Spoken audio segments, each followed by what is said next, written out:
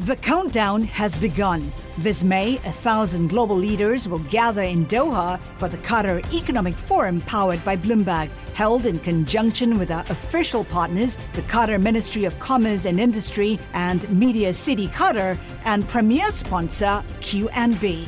Join heads of state, influential ministers and leading CEOs to make new connections and gain unique insights. Learn more at QatarEconomicForum.com. We can see that illuminated sign that marks the end of the journey. This vaccine will help us to get past this pandemic once and for all. We need people to have faith that this vaccine is safe and that they should take it. The thing that's going to stop us from seeing the end of this pandemic are people going, oh, I'm not so sure. You're listening to Bloomberg Westminster, your daily guide to British politics. Hello, I'm Roger Hearing. And a very good afternoon, I'm Caroline Hepker. Well, we begin this episode with the pandemic, as a study has found that coronavirus infections have fallen significantly in England in recent weeks. That is a big boost to the Prime Minister, who's weighing how to reopen the economy. So, Roger, according to the Imperial College and Ipsos Mori study, the prevalence of the virus has dropped by about 2/3. The number of infected people this month is about 51 per 10,000, and that is down from over 150 per 10,000 in January. Well, Professor Paul Elliott says the REACT survey, as it's called, suggests restrictions have had a huge impact on infection rates. At the moment, the prevalence levels are still very, very high. We just have to get them down further. It is really encouraging news, what we've seen reported today, that the virus is on the way down. The R value is robustly below 1.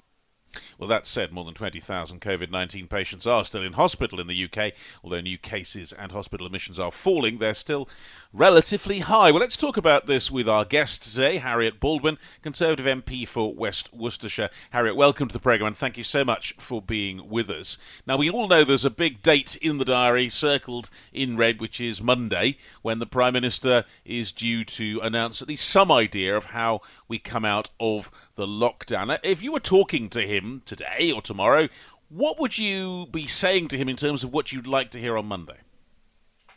Well, I think the biggest concern for everyone at the moment is, of course, the impact that this has had on the economy. And we all want to start the path to economic recovery as quickly as possible. And that means vaccinating the UK at the fastest possible pace that we could imagine. And the vaccine programme has rolled out faster than people were expecting. As you've just summarised, the impact in terms of infection rates is beginning to really show, and hospitalisation rates are coming down very sharply. So we want him to react to that data, keep up the very, very blistering pace on the vaccinations, and get the economy reopened as quickly as possible and schools returned. Yes, absolutely. On the other hand, the vaccine news is excellent, but the UK has lost a lot of people to coronavirus. Should the Prime Minister be guided by numbers, by hospitalisation rates and so on, rather than simply by dates? Well, of course, ultimately it's about the numbers, but also it's really important when you're doing something as strategic as this to put in some stretch targets in terms of dates.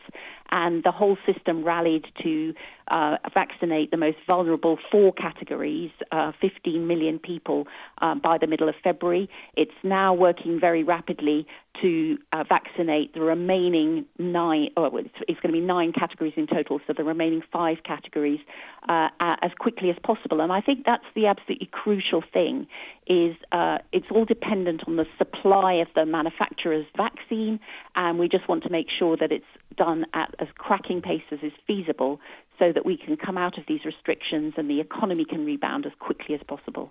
Well, I hear you saying as quickly as possible, as soon as possible. You are a senior member of the COVID recovery group of MPs, Conservative MPs, who've been putting a lot of pressure. A number of your colleagues in that group have been saying, no, right now is what we should do is lift the restrictions almost like tomorrow or next week. They're very pushy on that. But many people outside that say, well, hang on, science doesn't necessarily suggest that. Where do you stand on that spectrum? Yeah, we've been pushing for schools to open by March the 8th at the latest, and for all restrictions to be ended by the beginning of May, because that's based on the science of how long it takes for bodies to actually have the right antibodies after a vaccination, and based on the current pace in terms of vaccination rollout. And of course we understand that's based on the supply of manufacturing, and we just want that to be as rapid as possible. The UK has run a very successful vaccine task force that has secured enough doses of the vaccine for everyone to be vaccinated. It's just a question of how quickly they can be manufactured, and then, of course, how quickly they can be put into people's arms. And we're just trying to keep up the pressure for that to be as quick as possible. OK, Matt Hancock, though, only this week advocating ceasefires in war-torn places around the world in order to facilitate vaccine rollouts in places like Yemen. Should we be vaccinating Britons and Britons first only, or should we pause at some point and actually follow up with deed as well as word when it comes to giving vaccines to, perhaps more disadvantaged countries around the world? I think what we should be doing is both. So we're cracking through the most vulnerable categories, the first 9 categories. Obviously, it's great to see that take-up has been much, much higher in the UK than people had been expecting, which is great news. But we've also secured more vaccine than we need for the UK population. And I think it's absolutely right that we've been a leading contributor to the international facility for vaccines. And we realise that we won't be able to open up to international travel and open up global Britain until the whole world has been vaccinated. And I do think the UK has got a leading role to play in that. Now, let me just talk to you, Harriet, about the budget issue, which is very, very key at the moment. Rishi Sunak, of course, talking potentially about balancing the books in some form. A lot of people saying that's got to be a long way off. But there was a fascinating piece came out from the Resolution Foundation. I think you may well have seen that, warning 8% of UK workers expect to lose their jobs. I mean, the figures include people who've already been told they'll be made redundant, young people and lowest earners at greater risk. Just have a listen to the think tank's senior economist, Nye Cominetti, saying staff must be protected. How we withdraw the job retention scheme is really crucial. So it shouldn't be done in a cliff edge, hard stop way. That's what we were about to do last autumn before it was extended at the last minute, and then we saw redundancies go up as a result. So we think it should happen in a phased way. That was Nye Cominetti of the Resolution Foundation. A separate British Chambers of Commerce survey found a quarter of 1,100 businesses polled are planning job cuts if government support programmes end as they're currently planned to do, Harriet, in April. So should Rishi Sunak now be saying, no, we're going to extend much further, possibly towards the end of the year? Is that the way forward? Yeah, so we'll get the timetable set out on the 22nd of February, and I do think it's important to have dates in that as well as data, because businesses need dates to be able to plan, don't they? But I also think that, as you rightly point out, the budget on the 3rd of March is going to be crucial. And also making sure that the support for businesses that has been there while they've been required to close by the government remains in place for as long as they are required to be closed by the government. So there has got to be synchronicity, if that's the right word, between the end date for the support that's being given to businesses and the measures that will enable them to open up and welcome customers back in again. And I think everyone accepts that, and we would expect that the timetable and the budget reflect that. OK, but in principle, how long should that be expended for? So I think that if the government is requiring your business to be shut to customers, then the government obviously needs to provide support for those employees.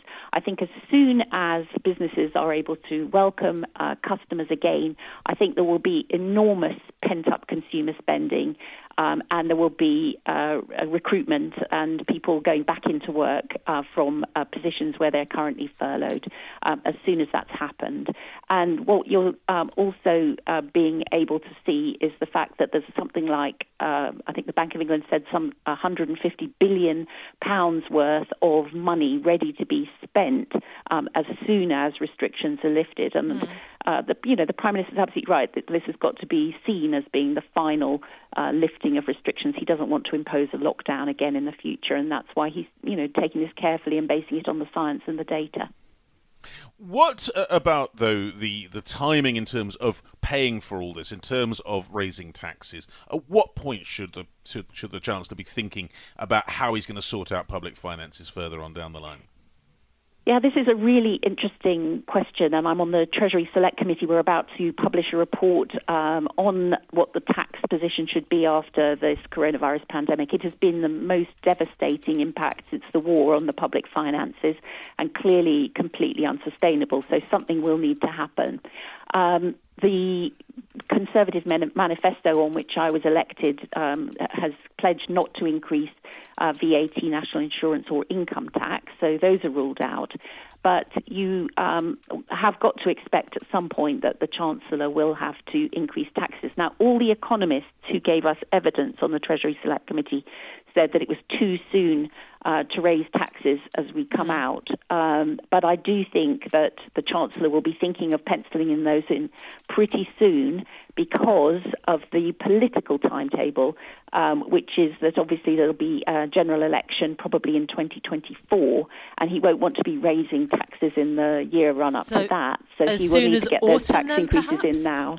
As soon as this autumn then, this year? Well, I think that it's never pleasant, is it, to raise taxes?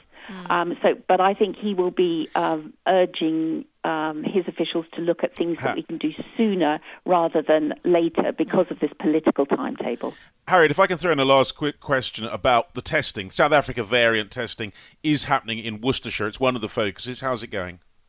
Yes, I think it's gone very well. I understand there was just the one case, but testing capacity is now extremely ample in the UK, and we've also got this very sophisticated genomic sequencing capability, which has been put to full use during the pandemic, and now it's all about rolling out the vaccines and making sure the vaccines keep up to date with any possible mutations. But the scientists seem very confident that that's going to be possible, that we may just need a booster every winter from now on. The countdown has begun. This May, 1,000 global leaders will gather in Doha for the Qatar Economic Forum powered by Bloomberg, held in conjunction with our official partners, the Qatar Ministry of Commerce and Industry and Media City Qatar, and premier sponsor Q&B. Join heads of state, influential ministers and leading CEOs to make new connections and gain unique insights. Learn more at QatarEconomicForum.com. Let's go to a bit of political news then, shall we, this morning, with the Labour Party setting out its pre-budget pitch, Roger, expecting to hear from Labour leader Keir Starmer, to say that failed Conservative ideology is what has left Britain's economy exposed to the coronavirus pandemic. Starmer has said that the government should reverse plans to cut universal credit, give more funding to councils, also extend the VAT cut for businesses in hospitality and leisure. All of this, of course, ahead of Rishi Sunak, the Chancellor's budget on the 3rd of March. And also, an interesting appointment to the Cabinet. Boris Johnson's appointed his former Brexit negotiator, David Frost, to join the table. Lord Frost will now be a Minister of State in the Cabinet Office. His responsibilities will include working on domestic reform and leading the committee that manages Britain's post-Brexit ties with the EU. Now, Lord Frost has been Johnson's representative for Brexit and international policy, but his elevation to the Cabinet now gives him a place at the heart of government. Now, the move has attracted some criticism from Labour, and the FT is suggesting a power struggle is taking place at Downing Street, with Michael Gove said to be being sidelined by the Prime Minister after Frost allegedly threatened to resign unless he was given this particular job. Meanwhile, on other issues, The Times has learnt that almost 5,000 Hong Kongers have already applied for the UK's visa route, which opened a fortnight ago. The new immigration route for British national overseas passport holders from Hong Kong opened for applications on the 31st of January. It offers up to 5.4 million Hong Kongers a 5-year visa and also a path to full British citizenship. So the government has said that it expects about 300,000 people to use the scheme in its first 5 years, adding a number that the size of Coventry actually to the country's population. This is one that's being closely watched, not just in London, but also in Beijing. Inevitably, yes. And finally, a story that is definitely very much front and centre of a lot of people's thoughts here in the UK, which is Prince Philip. The Duke of Edinburgh is said to be in good spirits after being taken to hospital in London as a precaution. The 99-year-old who was feeling unwell was admitted on Tuesday evening. The palace says it's not COVID-19 related, and they say he'll be kept in for a few days of observation and rest. Right, all of that in top political news this morning. Also, we had out an interesting report today from the Resolution Foundation, which says that 1.9 million people in January had either been out of work or on full furlough for more than 6 months. But Tech UK says that employers have actually continued to recruit staff for tech roles and that there has been a huge increase in the number of people looking to acquire digital skills in that time period. And joining us now is the Tech UK CEO, Julian David, the big trade association, of course, for tech and IT. Julian, is it really the case then, as you know, the Resolution Foundation and just the jobs figures show how much pressure the employment picture is under in the UK? Is it still the case that IT and IT roles are being recruited during the pandemic? Absolutely, and we're seeing that across the sector. Obviously, there are some parts of the sector, depending on where their particular customers are, that are doing less well. But by and large, we have a real huge demand for tech. And this is only going to accelerate, in our view, as more and more businesses, particularly smaller businesses and businesses that weren't that digital before, like hospitality and so on, are beginning to get into the digital age and beginning to move forward. So digital skills, A, are essential. B, there are jobs. So get the digital skills and you can have a digital job. That's the message. Well, that is a key point. We talk about skills there. Are the skills actually out there? Are British workers up to doing those kind of jobs? Because that's often been a complaint of your industry in the past. Yes, and there are two aspects to that, Roger. The first is it's a global industry, and to be at the leading edge of that, you've got to have the best global skills. So we do need access to global skills. That includes European skills. But what we do need, though, is also to make this industry open to all of the people across the UK, including all demographics. We're underrepresented in many geographic areas. We're underrepresented in many of our communities and ethnic groups. And we've only just started to get our act together on gender and female employment as well. So, you know, there's a great opportunity, a lot to do, and we need to get skills available to everybody. And we in Tech UK are working on that with the government and trying to get the industry even more focused on this. Yeah, no, I know. My daughter, who's 8, is learning how to code, which is fascinating, something that I have never touched myself. Yeah, no, and I've learned as much as she has. So it is really good. But there is pressure, isn't there? Because the government has talked a lot about not just the green future, but the tech future of the UK outside of the EU. What can Rishi Sunak, what should he be doing in the budget to try to encourage that to happen as we kind of try to turn the UK tanker, as it were, to new tech? So he's got to obviously continue to support sectors that have been hard hit by the pandemic.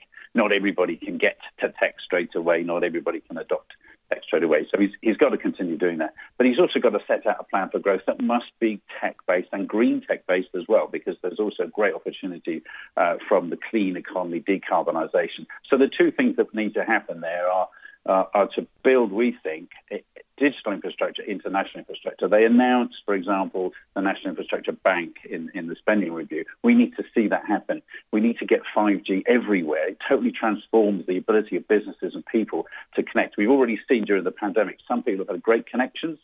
Some people have had problems. Those people are falling behind. It's happening with school children, it's happening with small business, it's happening with communities. Falling behind on 5G could see us lose out on £173 billion of growth over the next decade. So this kind of investment is vital. The second thing is we've got to do this regionally, Caroline and Roger. We talked, I think, before, last time I was on this programme, about our digital dialogues. And one of the things that we've done is identify this thing called local digital capital. This is 8 things that regions need to understand, and nations across the UK, that they need to measure and they need to make sure they're getting excellence in. And those are things like digital skills, which we've just talked about, digital adoption for small businesses, funding for startups, new businesses, people transferring. People are increasingly looking to build a business themselves or to build a digital part of their business. We've also got to get the connectivity, the 5G point that I've said, and we've got to get the communication, collaboration throughout the region. Go on. I would say, what about the health sector in all this, the health and care sector, Julian? Because it's an area where tech could make a big difference at a point where it desperately needs it. We know the health sector is under immense pressure. Is this something where your industry really could accelerate digitalization of that in a way that would actually make a real difference? Absolutely. And we just published a 10-point plan. You'd expect us to do this kind of thing. But seriously, these are the things where health tech, med tech, can actually transform outcomes for people. Care. I mean, we've shown just how badly we've fallen behind in some areas of care. Some parts of our community, some parts of the country, that the healthcare over the years has not been good enough. Tech can transform that, and it can make it accessible to everybody, as well as bringing these fantastic new innovations, inventions, discoveries. I mean, the whole vaccine program was really driven by technology, different ways to invent vaccines, different ways to bring them together. And then you've got the more classic stuff about digital identity and knowing who's had the vaccine, who hasn't, who's in particular communities, that you can do analytics on this and say, okay, we need to focus there, we need to focus there. So, yes, absolutely. Now, we've published that 10-point plan, and we've already had good engagement from health ministers saying this is something we want to work with the industry on, and we need to step up and make that happen. How has Brexit affected all of this? Because you talked about the kind of digitalisation of small businesses and so on. I mean, many of them are so caught up in the red tape of Brexit that they've sort of stopped trading with the EU. Is that something that is kind of relevant within the IT space, that perhaps if we could improve digitalisation, that actually all of this would get a lot easier? I mean, the government seems to have singularly failed with the sort of IT problem-solving side of doing business with the EU post-Brexit. Well, you're absolutely right, Caroline. The technology, digital tech, can help so many things. I mean, there's, again, a survey published. Our survey showed that if we could get all of the SMEs in the country up to a good level of digital services, we can increase economic output by 145 billion. Obviously, we're an exporting country. We're a trading country. So a lot of that is going to be to the big buying communities of the world, which is not just the EU, also the US, Asia, India, other places like that. But we need to get it right. And you've seen already the problems if you don't have systems in place. And I would point to a thing. We always take anything and we put tech at the end of it. And that can be bits of fintech, health tech, et cetera, ed tech. There's a new one which we really think is very significant, a thing called reg tech. And this is a tool that makes it online, makes it possible for companies to do things. People who've used e-commerce sites, trading platforms, have seen export sales growing by more than 25% across 5 years. That's across the world. Obviously, there have been some issues that the Brexit settlement have revealed. And again, we would say to government, we have been talking to you about some of this stuff. We need to get these systems in place. We need to enable things digitally. The data adequacy agreement with the EU is an absolute cornerstone of that. We must be able to move data backwards and forwards with that huge market that we all want to trade with. Bloomberg Westminster. Listen weekdays at noon on DAB Digital Radio in London. The countdown has begun. From May 14th to 16th, 1,000 global leaders will gather in Doha for the Qatar Economic Forum powered by Bloomberg. Join heads of state, influential ministers, and leading CEOs to make new connections, gain unique insights, and uncover valuable opportunities in one of the world's most rapidly rising regions. Request your invite for this exclusive event at QatarEconomicForum.com.